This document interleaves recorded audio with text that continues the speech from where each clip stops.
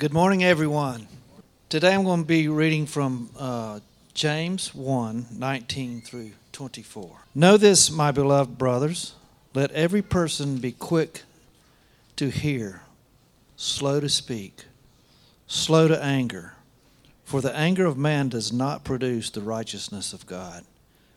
Therefore put away all filthiness and rampant wickedness, and receive with meekness the implanted word, which is able to save your souls. But be doers of the word, and not hearers only, deceiving yourselves. For if anyone is a hearer of the word and not a doer, he is like a man who looks intently at his natural face in a mirror.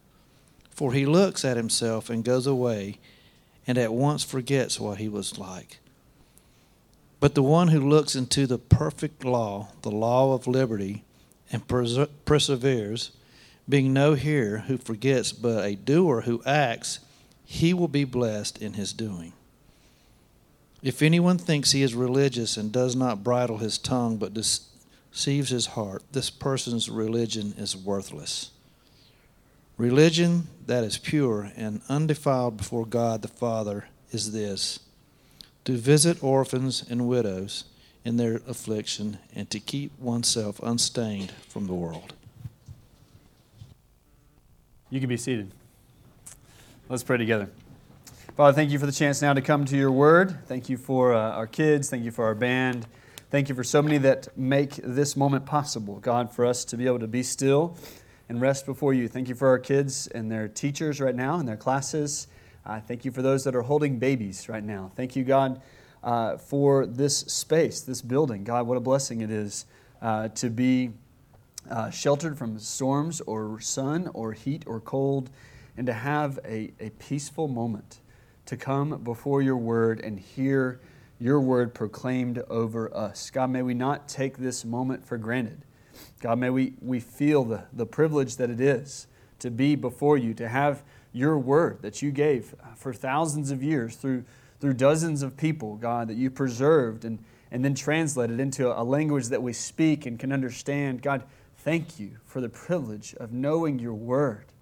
God, may we today, as we have this moment together, may this moment not pass without us being receptive, listening, having open hearts and ears, open eyes to see you. And may you transform us. May you change us. May we not leave this place the same way we entered it. May we be all the more convicted of who we are apart from you, all the more convicted about how glorious you are, and all the more amazed and empowered, God, to follow you with our whole being. God, James calls us not to be double-minded, not to be pulled in different directions. God, may you have our whole heart today, even in this moment, as we hear your word. In Jesus' name I pray. Amen. In a book called Improving Your Serve, Chuck Swindoll uses a memorable illustration that I thought was appropriate for today. He invites us to imagine a global company that's setting up branches all across the world. And the regular practice is that the CEO would kind of leave the home office and go and set up these branches as they expanded. And so this one time, it was all imaginary, but this one time the CEO goes to Europe and he's going to be gone about 6 months. And so Chuck Swindoll invites us to imagine this is pre-internet, this is pre-telephone even, this is primary days where only the letter was the only way he could communicate. He could write back home, back to the home office. And so he puts his assistant in charge and tells his assistant, I'm going to send you a letter as much as I can, probably every week, with instructions step by step how to manage the home office while I'm away setting up this branch in Europe. And so he leaves, and sure enough, true to his word, he sends letters back. And after 6 months, he comes back, and as soon as he comes up to the home office, he realizes something has not gone right. Because as soon as he walks up, the landscape obviously has not been touched since he left. The weeds are waist high. There's some windows that are even broken. At the outside, he can tell the home office has not been taken care of. He walks in, and the receptionist has her feet up on the table. She's doing her nails. The place is a mess. The trash cans are overflowing. Vacuuming hasn't been done probably in the last 6 months. It just looks like a pigsty.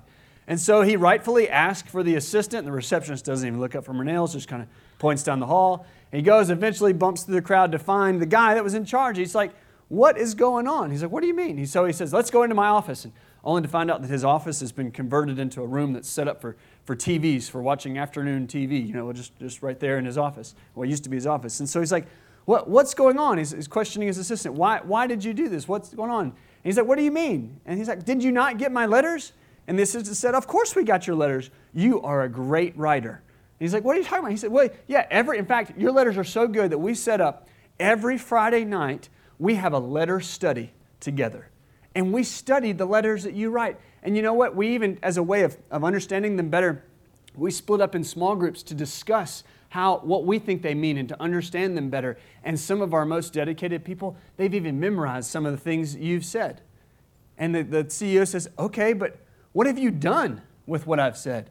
And the assistant said, done? Oh, well, nothing. The CEO said, what? You missed the point. You missed the point. Chuck Swindoll tells that story to help us think through what it would be like to receive these letters, to receive God's Word, study it, discuss it, even memorize it, and yet completely ignore what it says. That maybe would be dangerous for a company and whatever organization. You may lose your job, you may disappoint some customers. But these are matters, when it comes to God's Word, these are matters of life and death. This is about eternity. Eternity is in the balance. Your soul is at stake. Are we hearing God's Word and just hearing it? Or are we hearing it and being willing to do it? James, as we've started on this study, we've said this is a book about faith that works, or working faith. Faith that's functioning as it's supposed to, doing what it's supposed to, accomplishing what it's supposed to. Because genuine faith is not faith that just sits alone and then never does anything. It's faith that takes action, faith that leads to work. And so this morning, James applies the impact of God's Word in our lives. And this is, I think, the main thing I want you to hear today, is that as we think about how His Word lands on us, my encouragement to you, my challenge to you, is to let God's Word go to work on you. Let God's Word go to work on you. If you are a Christian, if you have been in the Bible and you've let it have an impact in your life, my challenge is that it would go to work. It would be at work in your life. It would be changing you, transforming you, shaping you. This Word is powerful. It is not weak. It is not powerless. It is powerful. And it can change and transform your life. Don't just read it and ignore it. Let God's Word go to work. If you were here last Sunday in verse 18 of James 1, the very last verse we looked at, he has this powerful phrase that he writes about how God brought us forth by the word of truth. And we said that word of truth is the gospel message, that God in some point or another, if you are a Christian, proclaimed His word through a messenger to proclaim this message, the gospel message, and that when it comes into your heart, it brings you to life. And we talked about regeneration, how the Bible talks about you must be born again, that you have new life in Christ. You were born once physically, and if you're a Christian, you have been reborn. You have come to life spiritually. And that is done by God's Word, the message, the gospel that has come and been put in your hearts. And so in verse 21, he continues that by saying, receive with meekness the implanted Word. And that implanted Word is the gospel message, this gospel that has come into your hearts. And if it's come there should be evidence. It should change you. It should transform you. Receive the implanted Word. God's Word has been put in your life, and if it's really there, it will make a difference. What a command. If you are a Christian, and which means you've turned from your sins, you've said, I'm a sinner, I need a Savior, and you've believed in Jesus, that He is your Savior, then God has put His Word in your heart. Meaning the Spirit Himself, God's Spirit, has come and applied the message, applied the gospel to your heart that you have been forgiven, that you are no longer held responsible for your sins, that Jesus paid for them because of the Spirit putting the Word in your heart. You have an implanted Word in your heart. That's what it means to be a Christian. That's the way James describes it. And he says, now receive that implanted Word. Now James, who wrote this book, is one of the biological siblings, so we call him a half-brother because, Joseph wasn't a biological parent to Jesus, but Mary was, and so we call James a half-brother of Jesus. And as you go through this book, if you start reading it carefully and you go back and see the things Jesus said, you're like, wait a second, James, I know where he got this. He knows his brother. He knows his brother's teaching. So as you hear, receive the implanted word, I wonder if there's a parable that Jesus tells that may come to mind. Jesus told a parable about a sower who goes out and scatters seed. And the parable is really about the 4 different soils that it lands on. A hard path, a rocky ground, and a ground that has a bunch of thorns. But then the final one is the good soil. And he says the seed that goes into the good soil brings forth fruit. It does what it's supposed to do. And so as Jesus taught that, and now James is thinking back to his older brother's teachings, and that this is what it means to be a Christian, that we have received the word. It has been implanted. It's gone down into our hearts. But a good seed in good soil doesn't stay there. It bears fruit. It comes out. Things happen. Good things happen and come from it. Receive the implanted word, which is to say, let God's word have its work on you. We heard from Ezekiel a moment ago, and this has really been God's plan from all along. The Old Testament prophets saw it. Ezekiel 36, 26, and 27 says, this is God speaking through the prophets. He said, I will give you a new heart, and a new spirit I will put within you. And I will remove the heart of stone from you and give you a heart of flesh. I will put my spirit within you and cause you to walk in my statutes and be careful to obey my rules. Do you hear that? You were dead. Apart from Christ, apart from God's word in you, your heart was a heart of stone. You know how many beats per minute a heart of stone makes? 0. 0. A heart of stone has no life. But he says, I'll give you a heart of flesh. He's going to change it to bring you spiritual life. And what happens when you have that heart of flesh? He says, I will cause you to walk in my statutes and be careful to obey my rules. That means when you were a stone, you couldn't follow God. You didn't have any spiritual life. Nothing you did was pleasing to God. Apart from faith, no one can please God. But you have a heart of flesh. The Spirit's come into your life. The Word's come into your life. Now it beats. And what it does is we follow God. We follow His statutes. Walk according to my statutes and be careful to obey my rules. Many of the other prophets saw this too. Jeremiah 31:33. I will put my law within them, and I will write it on their hearts. A new heart that begins to follow the Word of God. For us as Christians, the Word isn't just a book on a shelf. The Word is not just some interesting stories and poetry and interesting things from long ago that we just put up there and pull down when we want to. God has brought us life, and He did it through His Word. He did it by applying the Word to our hearts. In doing so, He gave us a new heart, a new life, and it changes us. It changes us. The Bible, when it talks about your heart, is not talking about that beating organ. It's talking about your affections. It's talking about what do you want in life, your desires. What do you truly desire in life? The seat of your emotions and your affections, that's your heart. And so your heart's been changed. It means you have new desires, new affections, new things that you care about. And so James tells us that our hearts are changed and that we're supposed to receive with meekness the implanted word. Now, I've read that to you now a few times. You've heard me say it, and nobody's like scratching my head. But if you stop and think about that phrase for a minute, does that strike you as odd? Receive what's been implanted. So, do you already have the word in you? Yes. Are you supposed to receive it? Yes. Wait, which is it? Is it one or both? Like, if you have it, why do you need to receive it? Or if you don't have it, isn't that confusing? Is that confusing to you? Kind of makes me scratch my head. When I heard it and I first thought about that, I thought about the Abbott and Costello skit from the 70s. Who's on first? Does anybody remember that one? Oh, yeah. Was that when it was, the 70s? I think I Googled it. No? Oh, yeah. Okay, I found it. Never mind. Yeah, okay. Whatever. You guys laughed. All right.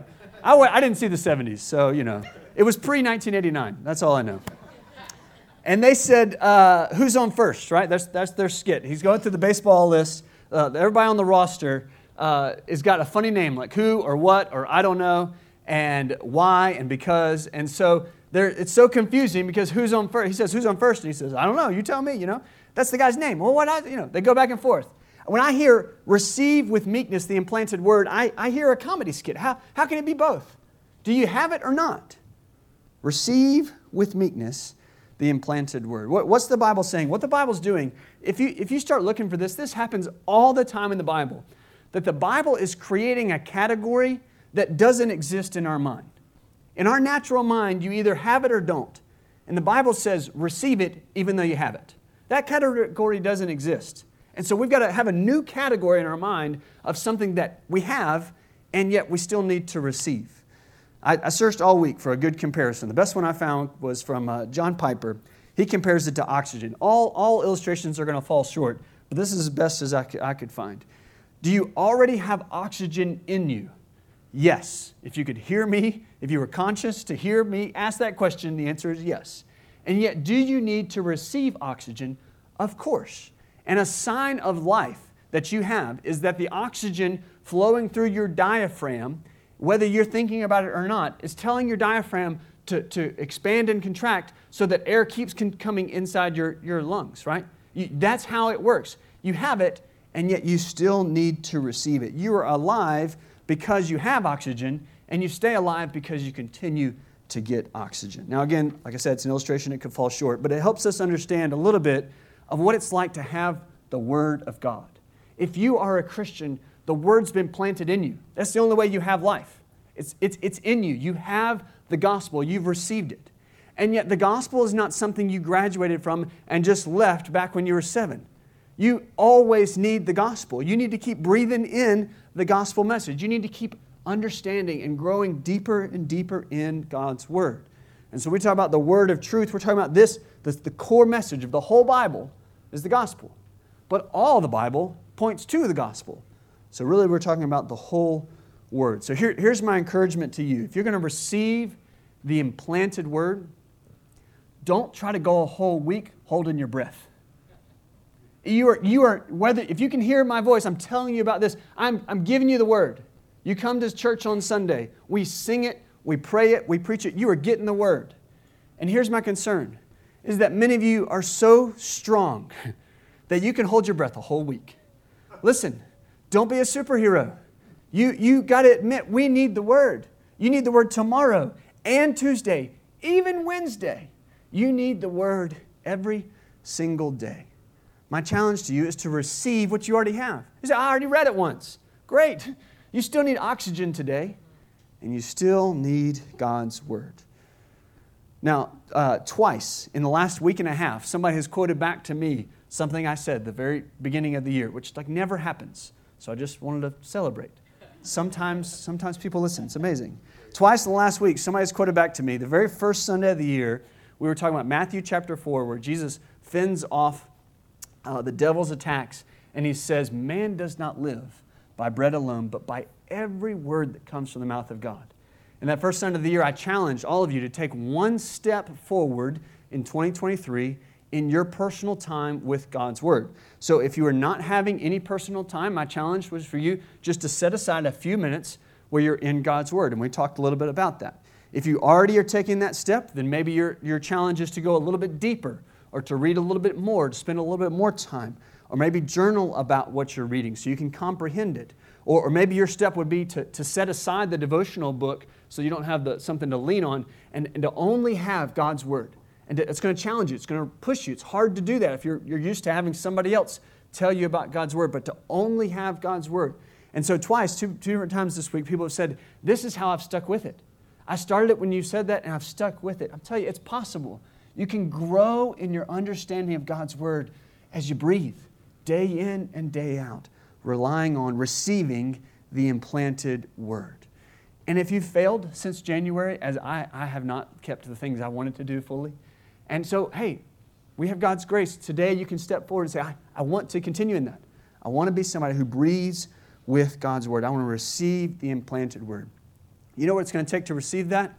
He says it takes meekness. Receive with meekness. Some of your translations may say humility. Why do you need humility or meekness to receive the Word? It's because the Word is going to challenge you.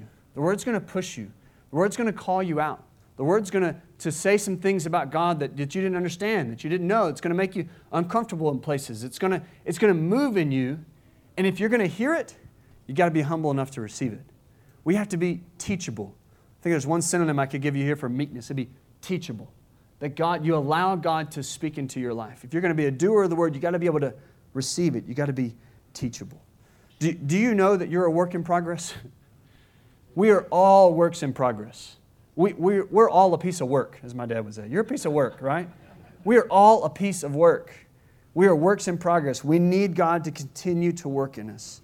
Do we have the humility, the meekness, the teachability to receive the word that's been implanted, to continue to come and to breathe and to follow Him? Or are you running through life so fast that you can't catch a breath?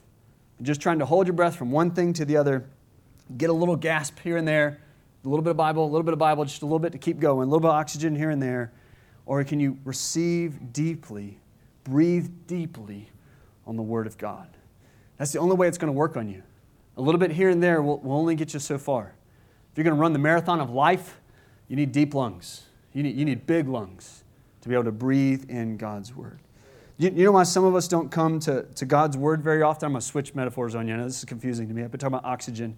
I'm going to call it a feast now. Do you know why some of us don't come to God's Word? It's because our bellies are already full of other stuff. God's Word is a feast. God's Word is this incredible table that's been set before us, and yet some of us, our stomachs are already full that we don't want it. Imagine God is this incredible chef sitting at your kitchen tomorrow morning, and He can do omelets on command. He can do incredible French toast with all kinds of different things. You name the most gourmet breakfast, and He can do it. That's what's waiting for you at your kitchen table.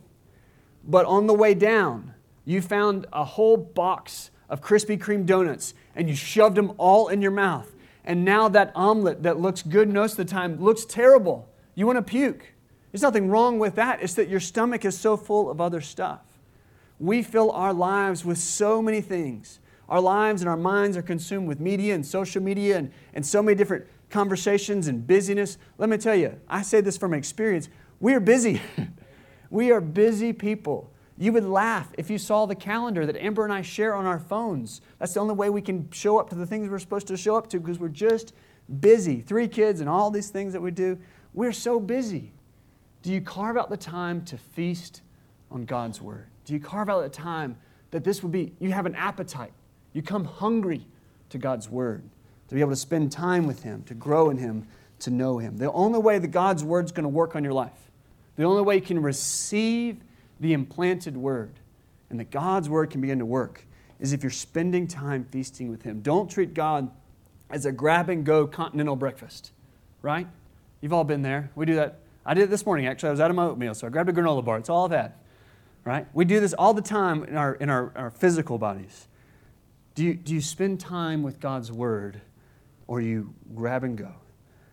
Speaking to this Word, we see the power it has if we'll just listen. Receive with meekness the implanted Word. And he says this is critical. Why? Because this Word is able to save. This Word is able to save. That's the end of verse 21. Receive with meekness the implanted Word, which is able to save your souls. Literally, the word used there is power. It has the power to save you. It has the power to save you. If you're a Christian, so in one very real sense, you have already been saved, right? We talk about our salvation. If you received Christ, you have been saved. You've been counted righteous by faith alone, by the gift of God's grace alone. That's when you were saved. If you've received Christ, you are saved. And James also speaks of salvation. Now, he's not contradicting that, but he's talking about the future that's still to come. That your salvation is still an ongoing thing. God is still at work. Again, don't mishear me. You are saved, and that's unchangeable. God, if He saved you, He saved you. It's not going to change. And yet God's Word, James and so many others, the way they talk about salvation is that you were justified, yes, on day one, but your salvation includes that He makes you more holy. He is continuing to shape you. He's continuing to grow you. So this Word is also a part of your sanctification, that you are being made more like Christ. Until the day when Christ comes back, or when you die and you're resurrected, that you are glorified. All that is a part of your salvation. This Word is how God does it. He is shaping you. He saved you by His Word, and He's continuing to shape you more and more until Christ comes back. This is the tool. This is what God uses to save your souls. Do you see the power it has? This is no mere novel. This is not just something you put on your shelf. It is a powerful tool that God used to save us and continues to save us. I think James 1:21 sounds a lot like Philippians 2:12 and 13, where Paul commands us, work out your own salvation with fear and trembling. So you hear the work there. You hear the effort. Work out your salvation. The next verse, though, is, for it is God who works in you both to will and to work for His good pleasure. So who's working? Us or God? Yes. Yes. God has put His Word in you. That Word has the power to save you. Let that Word go to work on your life. Receive it daily. Let it continue to transform you as you continue to grow up in your faith. That may sound a little theoretical or abstract, but James has an amazing way of being really concrete, doesn't he? Just really simple, straight to the point. Here it is, verse 22. Be doers of the word and not hearers only, deceiving yourself. We would say, don't let it go in one ear and out the other, right? Be doers. Hear it and apply it. Don't be the assistant who gets the letters from the CEO and ignores it all, even after reading it. Be a doer of the word. James uses the illustration of a mirror. In verse 23 and 24, he says, if anyone is a hearer of the word and not a doer, he's like a man who looks intently at his natural face in a mirror. For he looks at himself and then goes away and at once forgets what he looks like. When we come to God's Word, you know what we see sometimes? We got some stuff stuck in our teeth. We've got some sin in our lives. Or to use Jesus' words, you got a plank. You got a huge 2x4 sticking out of your eye. Nobody would come and see the pain, see the problem that's in their life, and just ignore it. That's foolishness. And yet, when we come to God's Word and we let it speak into our lives and then do nothing, that's what we're doing. We're seeing the problems that are in our own hearts, and then we are ignoring them. When we hear God's Word, when we hear the gospel, when we hear the grace that God has, we hear His love, we hear the way He has orchestrated all of history to get the gospel message to us. When we hear all that and then just walk away ho-hum, we're looking at our face in a mirror and we're ignoring what we look like. We don't like to be challenged. We don't like to change. Change is a word that gives us all the twitches. Change is bad. We don't like change. And so when it comes to our lives, how many times do we hear a call to change and yet we rationalize our own continuing down the same path we've always been on? Do you do that? I do that. We hear a command, we hear a call, and we say, you know what, I've been doing it this way, and it's been all right for me for all these years, so I'm just going to keep on keeping on my own way. You know what's happening? I think we're falling into a trap there from the devil and from the sinful desires of our own hearts that he calls right here in verse 25. He calls the law, he calls it the perfect law, the law of liberty. We come to God's Word and we say, I'm not going to obey that part because it makes me uncomfortable, and I want the freedom to live how I want to live. Anybody else do that? Okay, you don't say it that way, but we're Americans. We have a statue of liberty. We have a Liberty Bell. We understand liberty, right? Liberty is I do what I want to do when I want to do it. You know what that is? That is not liberty. That is being enslaved to the desires of our own hearts. I'm glad that America is free, by the way. This is no knock. I love my country.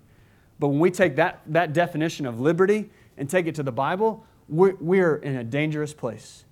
Because the way the Bible talks about following our hearts is not a positive thing. Our hearts are wicked.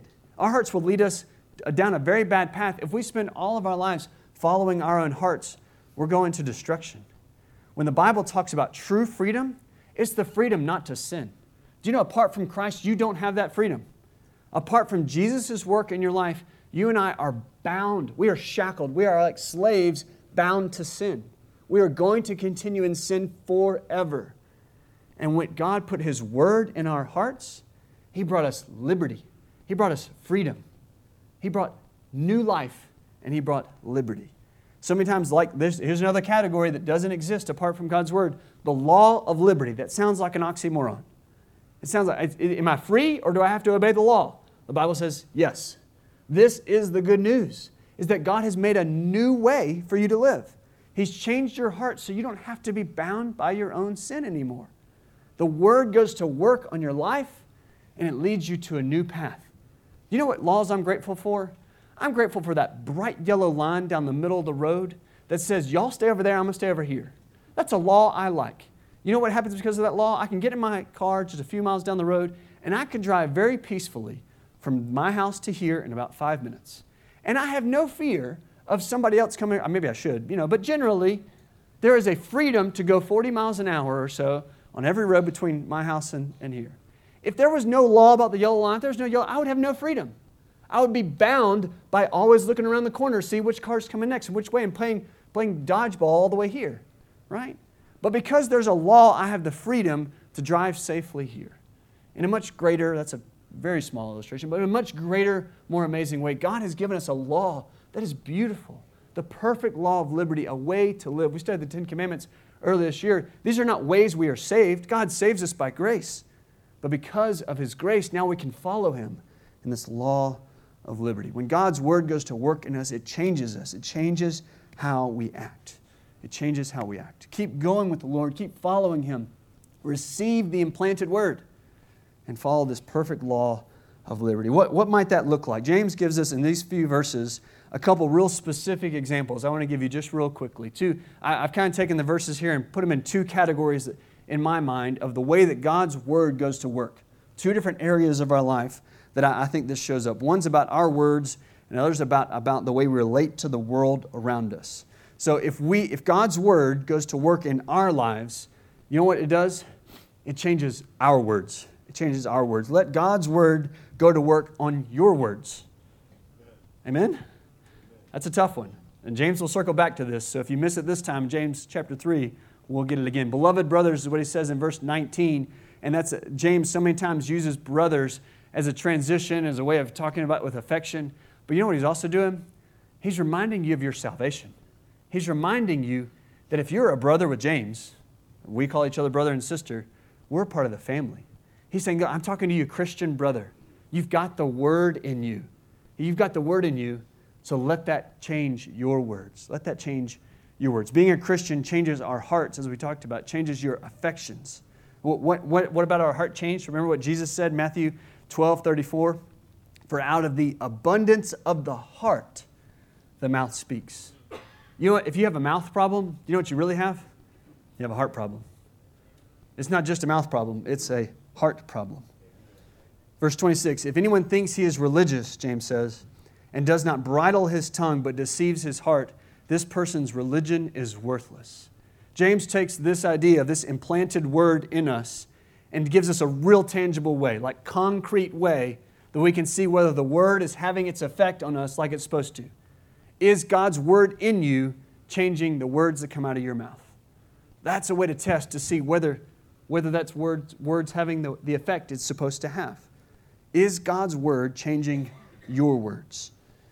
Like we said a moment ago, God is in the process of sanctifying you. Your words probably didn't change overnight, especially if you spent long years apart from the Lord and then came to know the Lord. There's going to be some habits. There's going to be some vocabulary. There's going to be some crude talking and some gossiping that are deep-seated habits in your life. And that might not change overnight. It could. God can do it. But it might take some time. But as you look back over the last month, 5 years, 15 years, 30 years of your life, are your words getting more holy? Are they getting more Christ-like? Are your words sounding more like words of the Lord? Or are they still like the world? What you may be claiming as saving faith may in fact be worthless. That's what James uses, worthless, if your words are never transformed. Because if your words still sound like the world, then your heart probably hasn't been changed by Jesus. He says religion that is worthless. Worthless is somebody who hasn't bridled their tongue. Bridle is a horse term. He'll come back to this in chapter 3. It's being guided. Is your mouth being guided like it should be by the Spirit of Christ? Ephesians 4:29, let no corrupting talk come out of your mouths, but only such as good for building up, as fits the occasion, that it may receive grace to those who hear. If your language is full of foul language, crude jokes, immature babble, hurtful gossip, God's calling us to repentance. He's calling us to change, to let the Word in us change our words. Or as he says in verse 19, know this, my beloved brothers, let every person be quick to hear, slow to speak, and slow to anger. Those are supernatural things, not natural. It is not natural to be slow to speak. Take it from me. I speak for long periods of time every week. I want to speak. That's what I want to do. I want to talk. It's hard sometimes to stop and listen. Will you listen first? You got 2 ears. Everybody points this out. You got 2 ears, 1 mouth. Probably a good ratio, right? Speak half as much as you listen. Listen twice as much as you speak. Listening is hard. We're always anxious to get in our thoughts. It's hard to even let somebody finish a thought before we want to get in our thoughts. Be slow to speak. Be slow to speak. Be quick to listen. Because if we're not that, you know what quickly follows after? Anger. Anger. Be slow to anger. You know what anger never does? Almost never. It never changes people's hearts. He said that anger does not produce the righteousness of God. Listen, if you're a parent, we try this all the time. We try to scream at our kids. You know what screaming can do? Screaming can get our kids' actions to change temporarily. Screaming doesn't change our hearts. When we get mad, we get angry, that's not just a kid thing, that's a coworker thing, that's a boss thing. When we scream, when we get angry, we can change somebody's actions. We rarely, almost never, change somebody's hearts. Anger does not produce the righteousness of God. We think that our words just being louder can change something, and it doesn't. But it's just bitterness inside of us, and it does not change hearts. Proverbs 14:29, whoever is slow to anger has great understanding, but he who has a hasty temper exalts folly. God's word, when it goes to work on you, will change your words. It'll change your words. And one other area that he tells us it'll change is it changes how we relate to the world around us. This is a little bit long, but I want you to follow what I'm saying here. Let God's word in you rub off on the world, not the world rub off on you. You got that? Let God's word in you rub off on the world, not the world rub off on you. Verse 21, he tells us to put away all filthiness and rampant wickedness. Listen, if God's word in you is in you, you're not going to continue in the lifestyle of sin that you've been in before. It just won't happen. There will be a change of heart, a change of desire. When you see that sin, you're going to say, my heart doesn't want that anymore. It's drawn to it still. I'm still tempted by it. But God has put a new heart in me, and I don't want to continue in that lifestyle of sin anymore. I'm going to put away. James, just same way that we read in Paul over and over again, of put off and put on. So James is saying, take it off like a dirty robe. Get rid of it. Put away all filthiness and rampant wickedness. We cannot continue to live in sin if we're hearing the Word of God. If God's Word is in us, it changes the way we live. And if we continue to live in sin, we're putting mufflers over our ears, and we can no longer hear God's Word.